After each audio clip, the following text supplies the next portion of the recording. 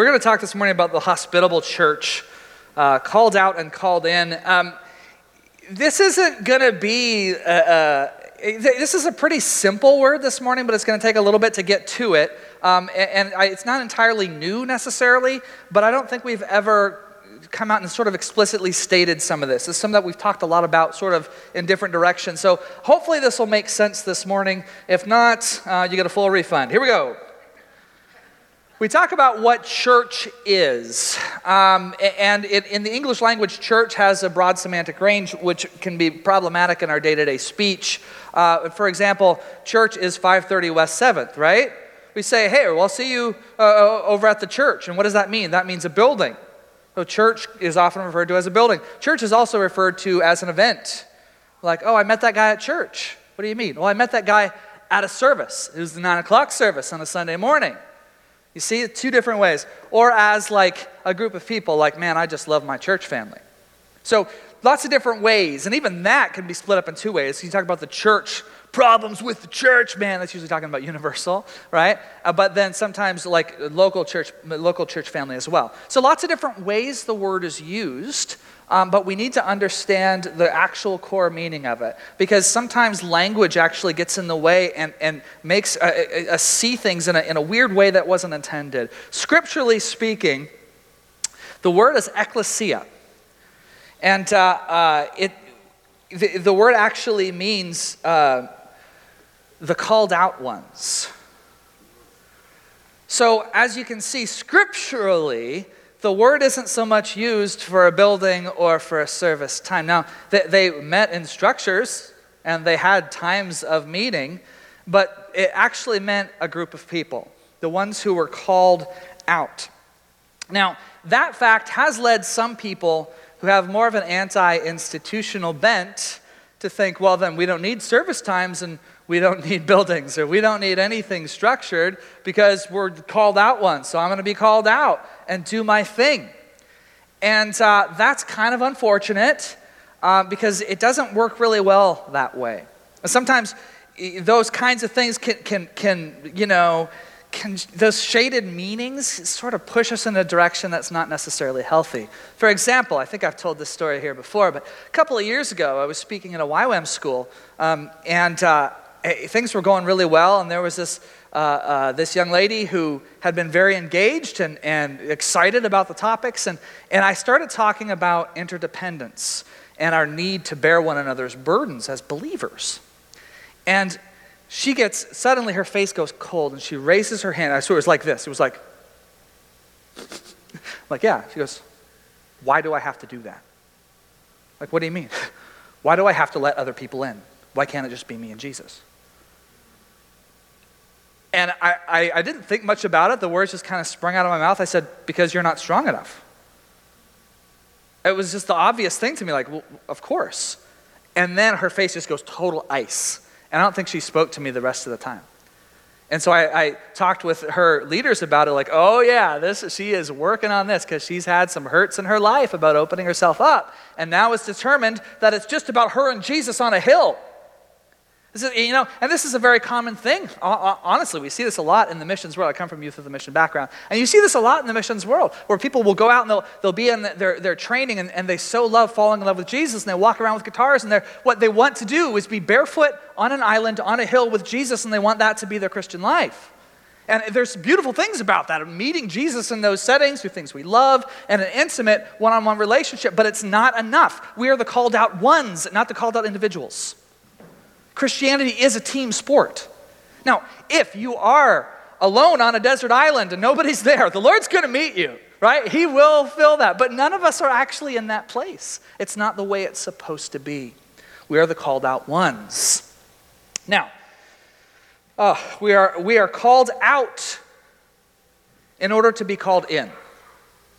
We're called out of the world, but we're called into something. We're not just out floating, okay? Let's look at the birth of the church here, the early church in Acts 2. Let's read this portion here. As they devoted themselves to the apostles' teaching and fellowship, to the breaking of bread and the prayers, and awe came upon every soul, and many wonders and signs were being done through the apostles. And all who believed were together and had all things in common. And they were selling their possessions and belongings and distributing the proceeds to all as any had need.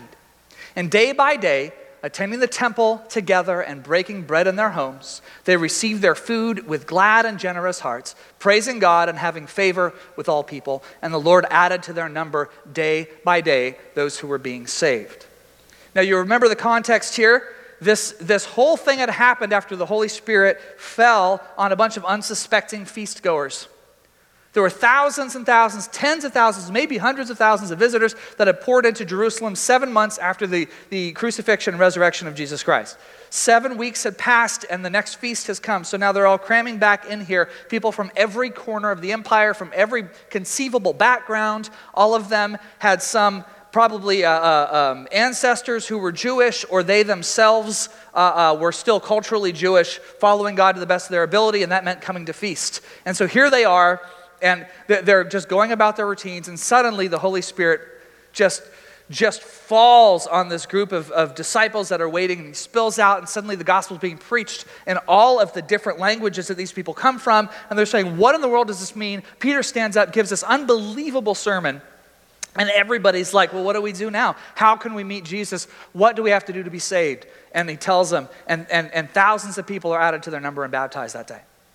So all of this is happening in that setting.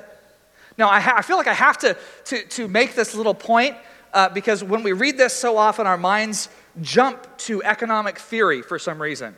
This passage has been hijacked by those who want to have economic discussions. If you want to have economic discussions, please do. You can even have them about biblical economics. Please do. I won't be there because I find that incredibly boring. However, don't use this passage because if you're going to do that, you're pulling it out of its context. This passage has nothing to do with socialism or free market economics. This has everything to do with a crisis situation. It's like this. Imagine ScandyFest comes. And at ScandyFest last year, we did a church service. Church service. We did an event. Right? No, it's okay. It's okay to use those terms as shorthand. Just remember what church actually means at its core. But we had a service there, a Sunday morning service. Now imagine all the thousands of people that come into town all came to that service, and boom, the Holy Spirit falls, and thousands of people get saved. Wouldn't that be cool? So now go a little further with it. Imagine all these people only brought enough money and resources just for one day. Now also imagine that there's no McDonald's or easy places to get food or supplies, and there's no hotels. What do? You know what they end up doing? Sleeping on our lawns. They end up filling this place with sleeping bags and our field and our sofas. Now what do? Well, we say, we could send them home, but they really want to know about Jesus. So what are we going to do? Let's give them Jesus. So we start having Bible studies. We start having worship services, big ones and small ones. We start pouring into them every bit as we can because this is revival. What do? And then somebody comes and Janelle's like, guys, we have absolutely no money. What are we going to do? And so someone comes and says, well, I can sell my car. And they come there, all right, that'll feed our people for another week. Okay, great. See? And that's what happened. It was a response to a crisis situation. It was a beautiful example of community actually coming together. Okay? So, that happens. Now, but notice how the community is functioning already. They're gathering in different contexts. In big contexts, they're going and worshiping in the temple, and in small contexts, in the home. The temple and the table. So, there's more than one context that community is supposed to gather in. And they're all important, and they can't do one another's job. Here's what the writer of Hebrews says. He says, let's hold fast to the confession of our hope without wavering, for he who promised is faithful. And let us consider one another in order to stir up love and good works, not forsaking assembling of ourselves together, as is the manner of some, but exhorting one another, and so much the more as you see the day approaching. Do not forsake gathering. Do not forsake assembling. Don't try to become a lone dog. It doesn't work. Keep on assembling together as believers. What's he talking about? Well, I think he's talking about a couple of different things. I think, first of all, he's talking about what we're doing right now. Do you know what we're doing right now is a long and God-ordained tradition, and it's a beautiful thing. It goes back way into the Old Testament of the people of God gathering and the Levites singing songs of praise, sometimes written by David, sometimes written by Asaph, sometimes written by the sons of Korah. You had all of these beautiful hymns that were sometimes by Moses, and they'd come and they'd sing these songs, and then somebody would stand and recite or read portions of the Torah and things that God had said. This is a long and beautiful tradition of the church. Now, why do we do it? Well, we do it, first of all, because this is what God prescribed. This is what the early church did, and so we're going to continue in it. But there are inherent strengths in an environment like this. For one thing, we all come and we listen to the word of the Lord, both read and spoken, and exhortation. We have the opportunity to come together and hear the same thing. Hear what is on the Lord's heart for us as a body, what's happening in our valley, and to hear the direction of the Lord and to stir one another up to good works. That's an inherent strength. There's an inherent inspiring strength where you all get on the same page. There's also a beautiful thing, I think this is actually even more key. Our culture glorifies the individual, just glorifies the self. That is the religion of America. It's the religion of the self. Now, when we come here on Sunday morning, we sort of kick through that because this day isn't about you, or it is not about me. It's really important that we recognize this. Now, I've talked a lot about how these things are incredible tools and incredibly terrible little demon-possessed gadgets, right? There's really good and there's a lot of bad as well. One of the bad parts about these things is this. When you pull this out of your pocket, the main message it's getting is that you are the center of the universe and you are right about everything. You can't look at the news on your phone without it already telling you that you're right. You know why? Because it curates the specific news sources and kinds of stories that you want to see. It knows the ones you don't like. Those are the ones you never click on. Or maybe the ones you say, I'm not reading that newspaper, and so you hide it. So it's only the ones you really like that it shows up on. So every morning you check that and you go, just what I thought. I knew it again. What is it telling you? This thing is telling you, you're so smart. You're so good. And then you open social media, and it's all stuff about you. Oh, look at this. Remember this picture of me? I look so good. Look at all the likes I got. I forgot about that. Somebody else remembered. I am the center of so many things. You see this? This is a self-centered, you are amazing machine. That'd be a good name. You are amazing machine. Now, you are amazing. You're not right about everything, unfortunately. So this thing has some flaws. But what happens on Sunday morning is we come in here, we sit in these seats, and nothing is about us as individuals. Now, we receive individually, don't get me wrong, and we ought to, but it's not about you. It's not about me. It's not about Joshua. It's not about anybody up here. It's about him. And what we do is we join and we sing together as one at him, to him, and we glorify. We talk about objective truth, and we remember the slain and risen Savior, and we partake of those elements just as he said. This is a time when we do things together, and it has nothing to do with your individual taste. In fact, maybe there was a song this morning, you're like, I don't really like that song. Hey, guess what? That's okay. That's totally okay. See, because all week long, you can have your curated Spotify playlists, and you can listen to the songs you like the best, and that's a great thing. That's a good part of this. You can walk around and listen to the songs that inspire you the most, and not have everything relying on this service. See, when you try to get this thing to this meeting to do something it's not designed to do, it does a really bad job, just like any other tool. Now, I'm really, really bad with tools, but I know that if I want to cut a piece of wood, I don't use a hammer. I know that much.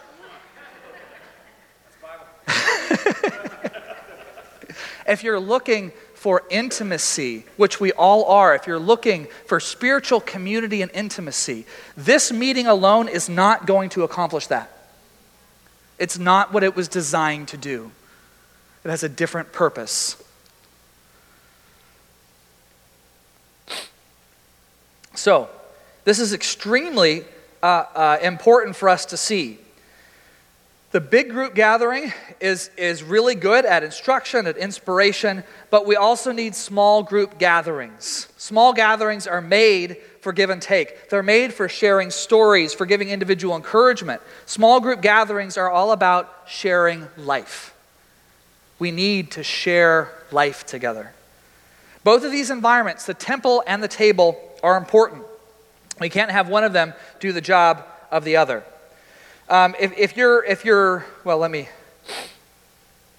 Let's look again actually at Acts 2.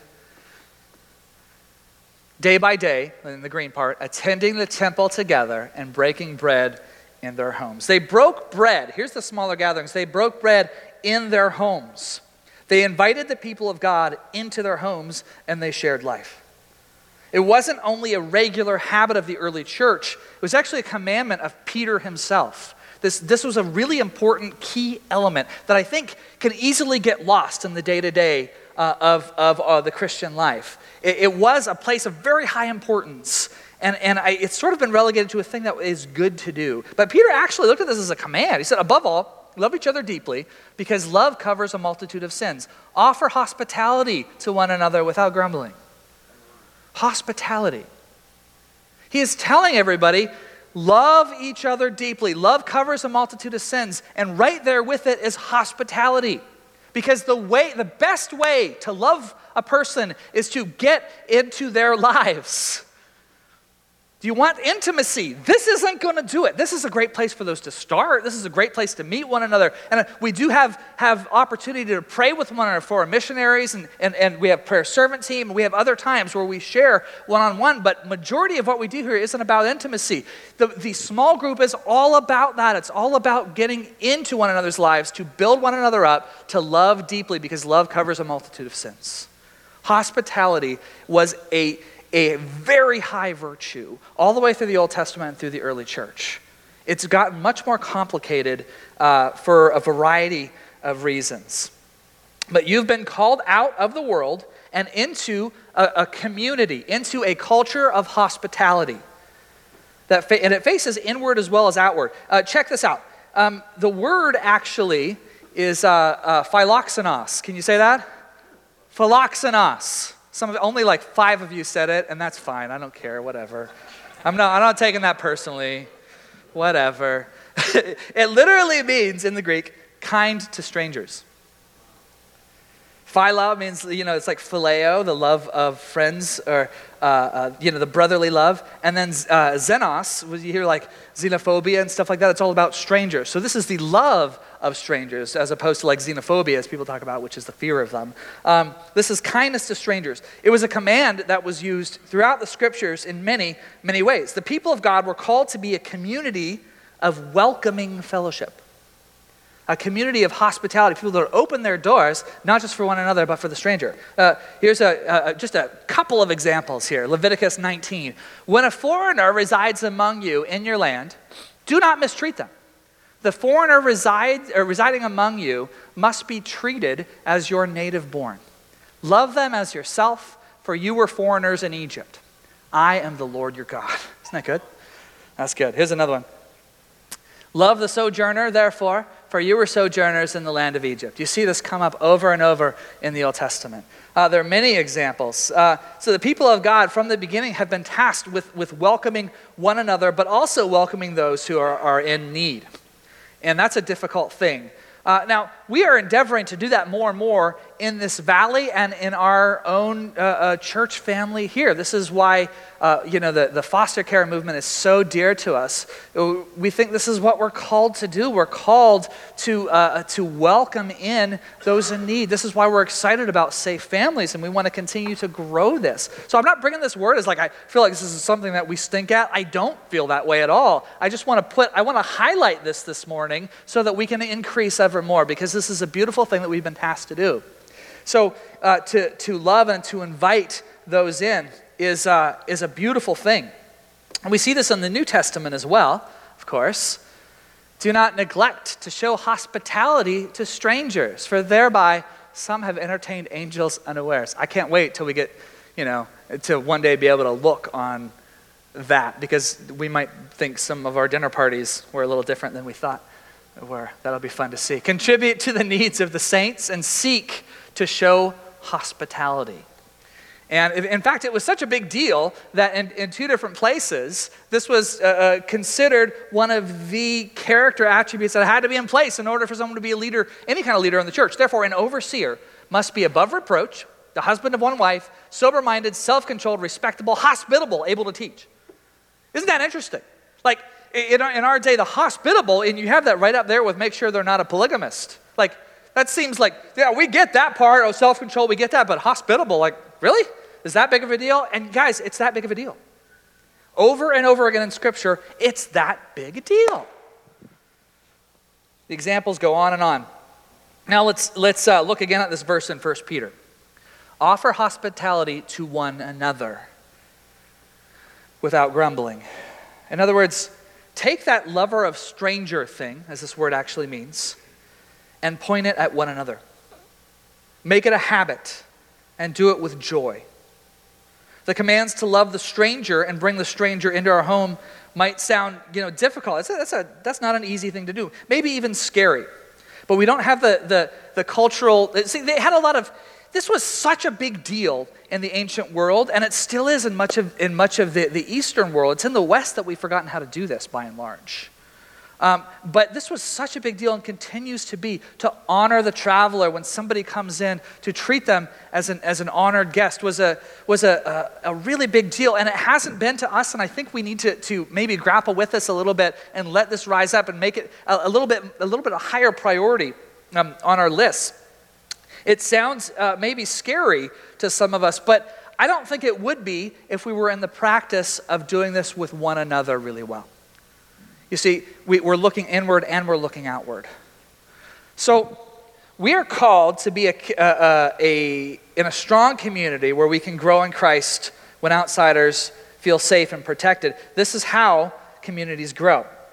Here's what I want to say. I hope I'm not overstating this. It might be overstated, but I'm not sure. Hospitality is the most effective tool for building authentic community. The most effective tool in building authentic community. Now, here's why I'm not sure I'm overstating it. Because where does authentic community happen? It happens in the home. That's where it does. Authentic community. You see, you can go out and you can try to really, really impress people, and you can meet on some, neutral ground where you've got a lot of stuff hidden, or you can say, come into my home, come into my life. You see? There's something completely different. If you want authentic community and you really want to grow, you really want to get to know people as brothers and sisters, you really want to welcome in the needy and the broken, the best place for that to happen is in your actual life, not in a fake place. Not in some facade world that we're so good at nowadays, is to say, come into my home. Now, some of you guys are really, really good at this part of it, at bringing people in. Some of us need a little help. And once again, I feel like there's cultural pressures that are new and aren't helpful. And here's what I think the biggest cultural pressure is that make hospitality difficult in our context. HGTV.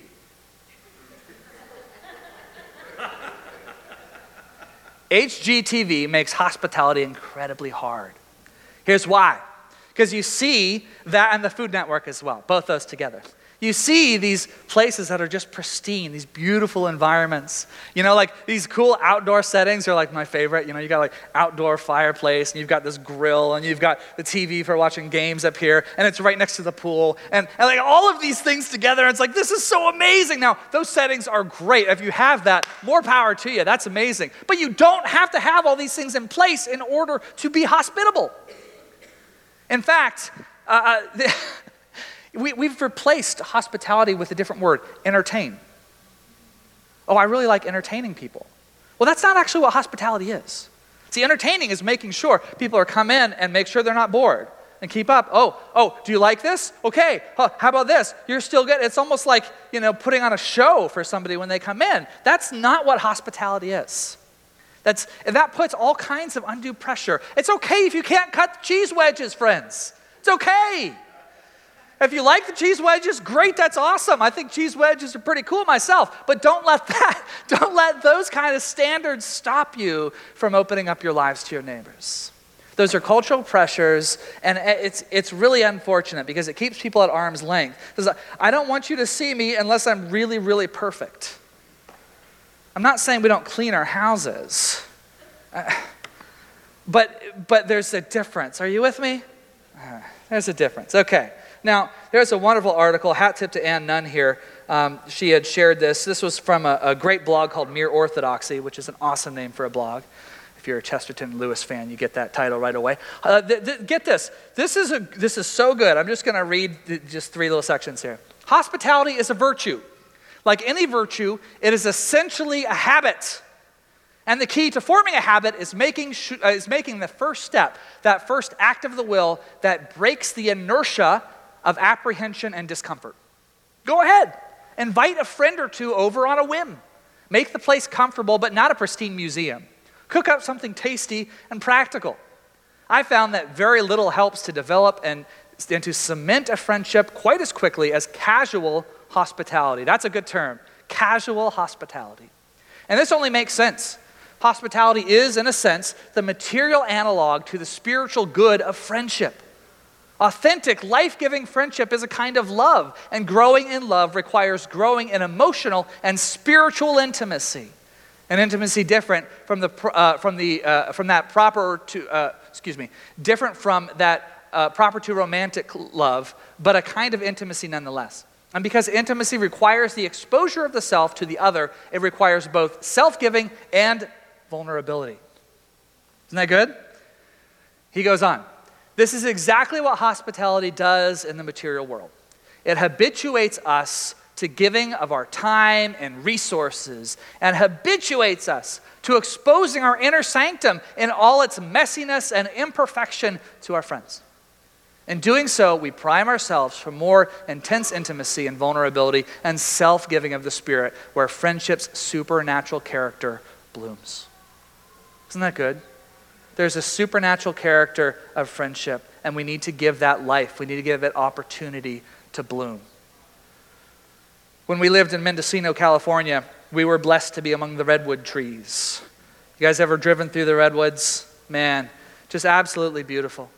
And we actually, you can walk through some of these parks, and the old growth places especially. It's mind-blowing. The size of these things. Here's a great little picture here of it's not my picture. Somebody just walking through. You can see the scale. You feel like you're walking among toes of giants. You really do.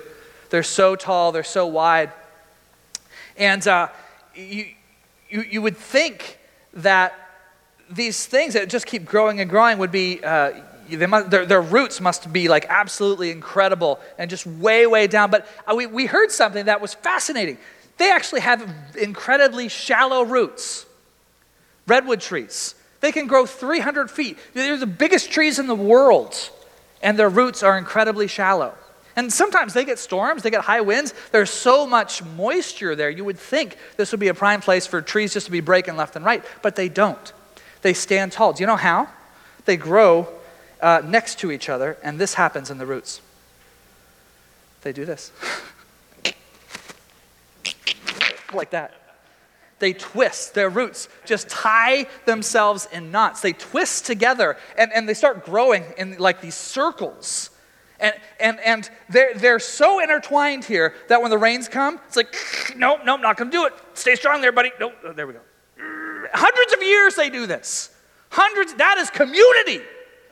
These redwoods are having community and hospitality. They are tied together. Friends, is this not the coolest picture of the church? You see? It's so good. Now, get this. It's not just that. It's not just that. We had these rings on the YWAM property, and some of them had been cut down into stumps and things. Really sad because they were just huge. But there were some still standing, and you had this amazing circle, and it was just mysterious, and it was like you're in a fairy tale world. And you know what would happen in those? The children would play. It was a place of wonder. The children would come and play. And I can't help but see something poetic in that, you see. What better place for the young and vulnerable to thrive than in a strong community that's tied together? That's a place of wonder. That's a place of growth. That's a place of revelation. And I think as we continue to tie ourselves together and continue to push through the awkwardness and get into one another's lives, take that step. Like, I feel lonely. Well, take that step and don't wait. Become the initiator. and pull people into your life, into your home. Your knots are going to begin your roots are going to begin to tie themselves with your neighbor, and we can grow together as redwoods, and the vulnerable will come and have a better haven.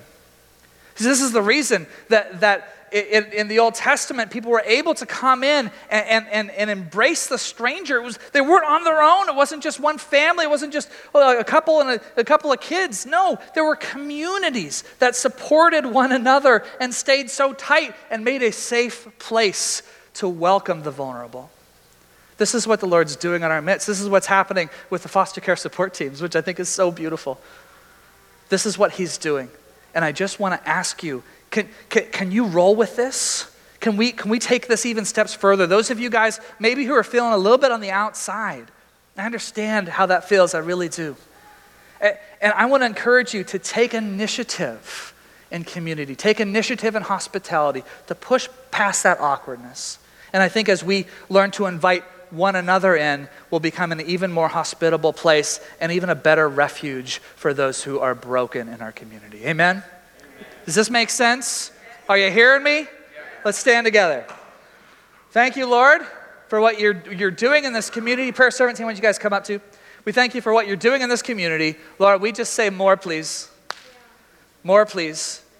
Lord, would you grow it? Would you grow that in us? Would you help us to become interdependent? Would you help us to grow together the way you've designed us to? In the mighty name of Jesus, we pray. Amen. You need a prayer for anything?